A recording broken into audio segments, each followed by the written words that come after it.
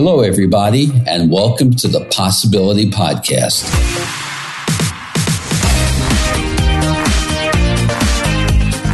I'm your host, Mel Schwartz. I practice psychotherapy, marriage counseling, and I am the author of the book, The Possibility Principle, the companion to this podcast. I hope to be your thought provocateur, and I'll be introducing you to new ways of thinking and a new game plan for life.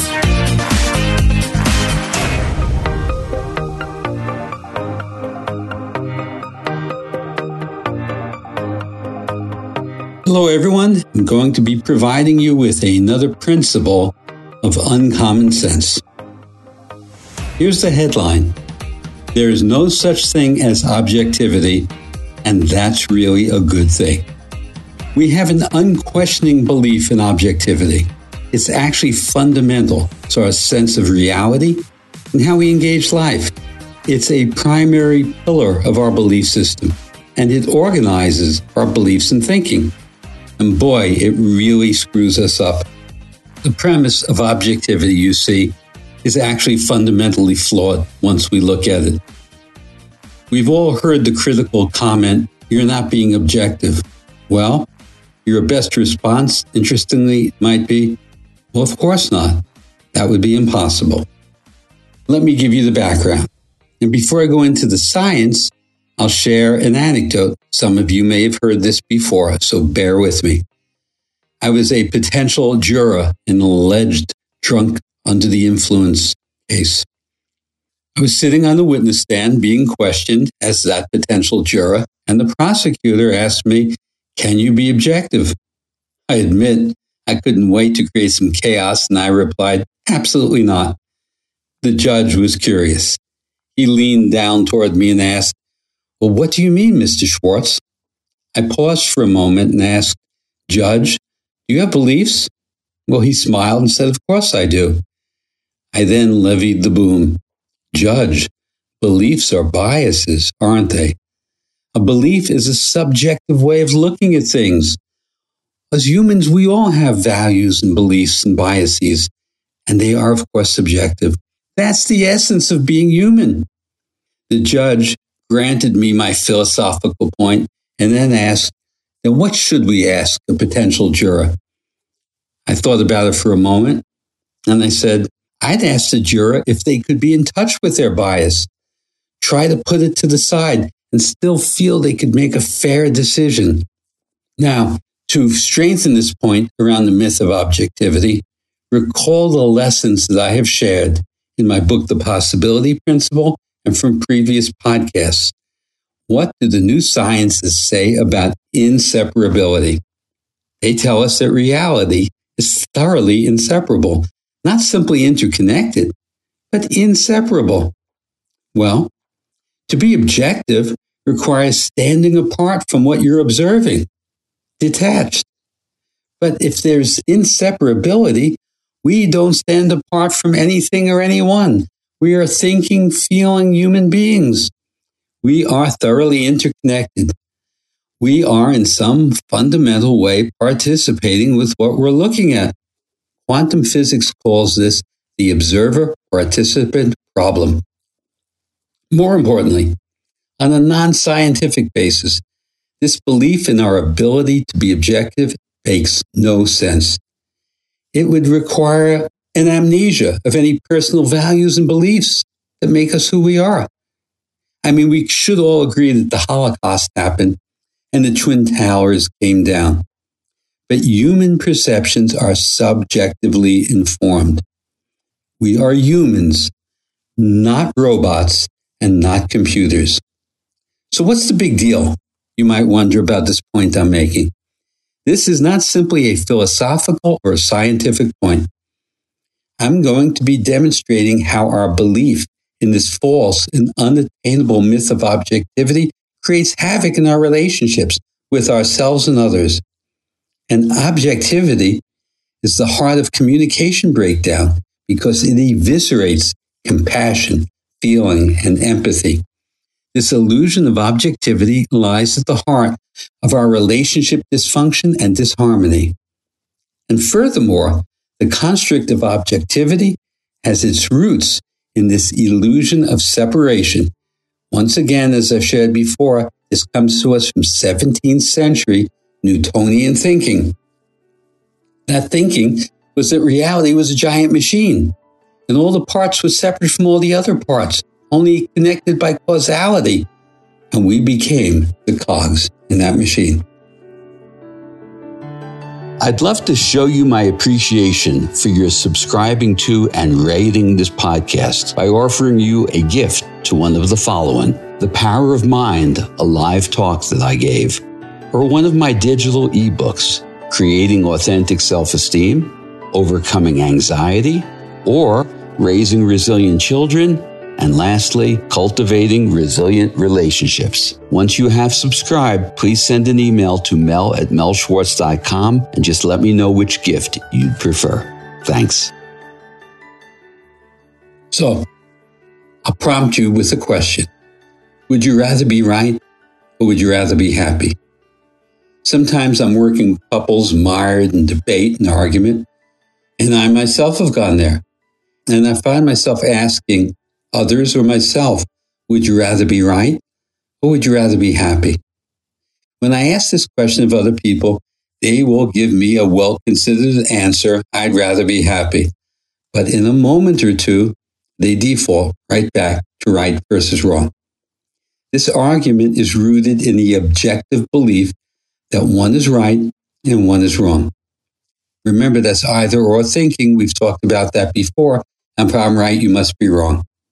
And it's so natural for us to mindlessly descend into this debate. Well, how's that going to work out? If I need to be right, then you must be wrong. Now, that doesn't sound like a formula for harmony or good feelings or relationship health, does it? What causes us to default into this morass? My guess is it has much to do with our belief in objectivity, from which there is a right and a wrong. Now, of course, there are times when those verdicts make sense, but most often we're communicating about facts rather than perceptions or feelings.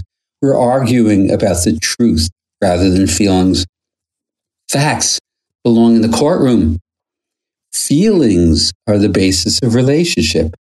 Facts don't change opinions or move our hearts. Feelings do. Instead of arguing who said what to whom and when, what the exact words were, what date it happened, just release the litigation. Share how you feel. Feelings are the heartbeat of a relationship, and what we call facts may inform our feelings, but we need to express the feeling. When you find yourself mired in that mind-numbing back and forth argument, let go of the debate. Pause and ask the other person, do you care how I feel? Unless you're on a debate team or you're a party in a court proceeding, facts don't matter, feelings do. We may say, I love you, but what does that really mean? Does it make sense to propose that you love someone and yet disregard their troubled feelings? If you say you love me, you should care how I feel. Let go of the objective argument and the extraneous facts and speak to your feelings. This moves you both to the heart of the matter, pun intended. Feelings aren't subject to the right or wrong judgment and free us to express our deeper being. So try releasing the debate, the ping pong match that goes nowhere, and just ask, do you care how I feel? And if the answer is yes, but, bring it back to the feeling. Don't allow yourself to be distracted. Have you ever been told your feelings aren't rational? This is a case of leaning in. Once again, don't defend your territory, lean in. Your response could be, of course my feelings aren't rational. I didn't know that feelings should be subjected to logic. You can reflect on your feelings. You can appreciate what provoked them. You can reconsider your feelings. But feelings aren't right or wrong. They simply surface. When you say, I feel this and that, you're speaking the language of emotions, not the words of objective, rational logic. Many years ago, half a lifetime ago, I found myself in a bedtime disagreement with my former wife. I'd say, "It's hot in here. I'm going to turn down the thermostat." Her response might sound like, "No, it's not hot. It's cold." Well, I came to appreciate that making objective statements were getting me nowhere. So I learned to say, "I feel hot." That wasn't arguable. It might not solve the problem over the thermostat, but at least a senseless argument was avoided. Feelings are usually catalyzed by a thought that precedes the feeling. So you might ask yourself what thought you attached to, what thought surfaced that resulted in the feeling you're experiencing. Now, when you employ this exercise, you're able to release the feeling if it's sidetracking you by simply saying to yourself, "Well, that was just a thought." The takeaway here, objectivity has no real significant place in human relationships or in human communication. It blocks us. It intrudes on our well-being. It gets in the way of our being cared about and caring for others. It's so easy to invalidate each other and be unfeeling when we're arguing about objectivity, which again doesn't exist. It's all a matter of perception. So, try to let go of this false mythology about objectivity that puts us in the straitjacket of logic. I'll close with a quote. It's not exact, it comes from my memory, from Thomas Jefferson. He said, or he wrote, "I never heard of a circumstance in which an argument was settled by the addition of more facts." Now, ain't that the truth? Unless you're in the courtroom. Well, hope this was provocative for you, gave you some new perceptions. I look forward to talking to you again soon, next week, in fact. And until then, be well and come into your participatory subjective mindset. Bye for now.